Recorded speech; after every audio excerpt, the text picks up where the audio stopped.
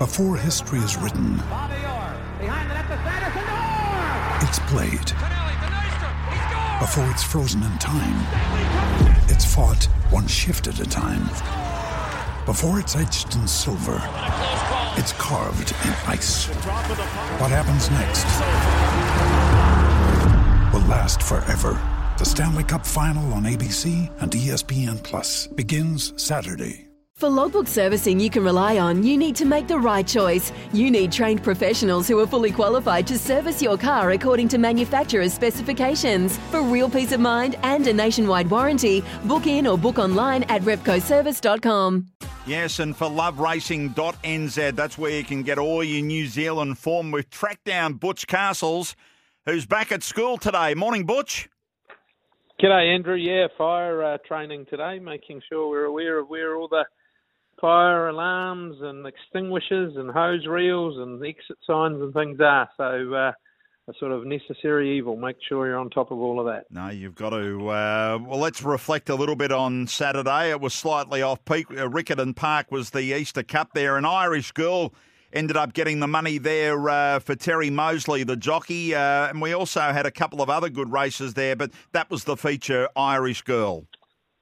Yeah, she was very good. She's been good her last two. The mile, no problem at all to her. It'll be interesting to see whether they try and step her out to the 2,000 metres of the Gold Cup in a couple of weeks' time. But as we said a couple of weeks ago when she won down there, a long way from Ruakaka to Riccarton, Kenny and his daughter Crystal that do the training, they do have a bit of a base in the South Island, but she is really flying at the moment, Irish girl, and those last two wins down there have been really strong. Of course, the fillies took the other part of centre stage on Saturday, and the Pittman team with a big win there, I think the fourth win in a row for that filly. So she's going to have that South Island filly series at her mercy now. Reputabel being that one. Michael and Matthew ended up, I think, with 3 or 4 winners there.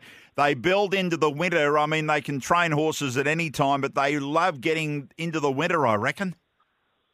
Yeah, they certainly and target these big meetings at Riccarton, and that's what they try and get them ready for. And these Saturday meetings with the good stake through the carnivals, both this carnival in the autumn and, of course, the carnival for the New Zealand Cup week in November, a real target for the Pitmans, and they'll no doubt have big numbers in 2 weeks' time for the culmination of this carnival. And, yeah, Reputabel, she's really flying at the moment, and she'll step up to the 2,000 metres in the war step in a couple of weeks' time.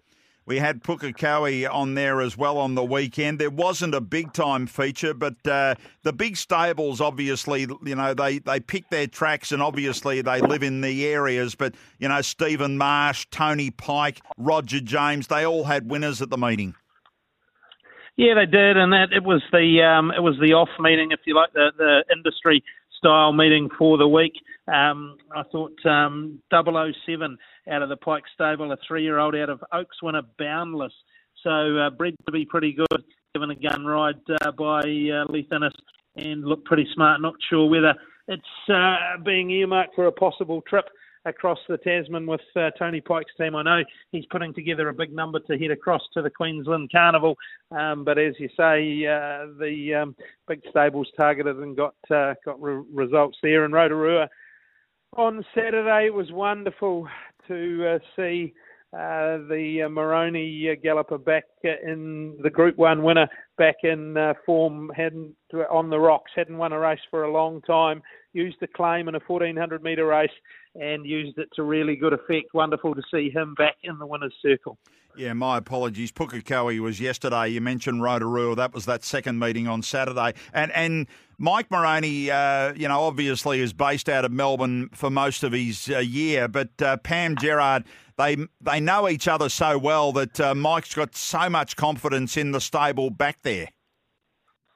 Yeah, look, it's been used to wonderful effect, hasn't it? In particular, the headline act being Rockin' Horse.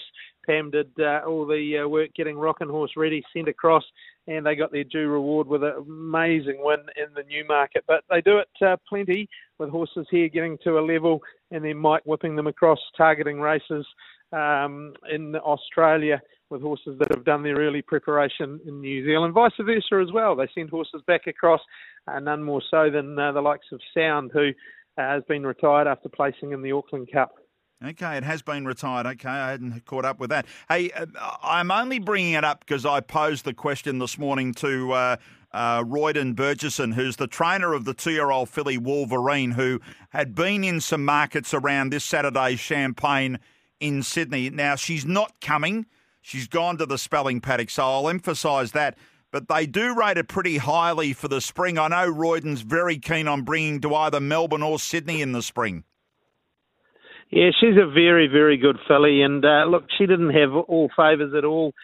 She got smashed into the running rail at about the 1,000-metre mark in the Group 1 last Saturday week. And who knows, if she had been in the spot one closer where she should have been, she may have got closer to beating Maven Bell. Yes, there was interference.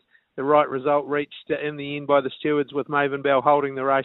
But she is a high-class filly. She's going to be better as a 3-year-old, in my opinion. When you look at her, she's a big, long filly that is going to develop into her frame. And they've got, no doubt, some big targets in mind with her. And placed in a Karaka Million, placed at Group 1 level, yep, she'll be a super filly come the spring. Yeah, Wolverine. All right, so just emphasising she's certainly not coming to run in the Champagne on the weekend. Butch, I'll let you get back to school, mate. Learn the right stuff, and we'll chat again on Wednesday.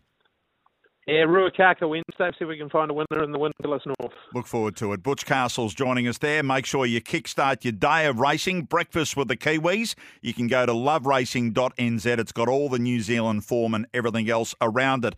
Sometimes needing new tyres can catch us by surprise. That's why Tyre Power gives you the power of Zip Pay and Zip Money. You can get what you need now, get back on the road safely and pay for it later. Terms and conditions apply. So visit tyrepower.com.au or call 13 21 91.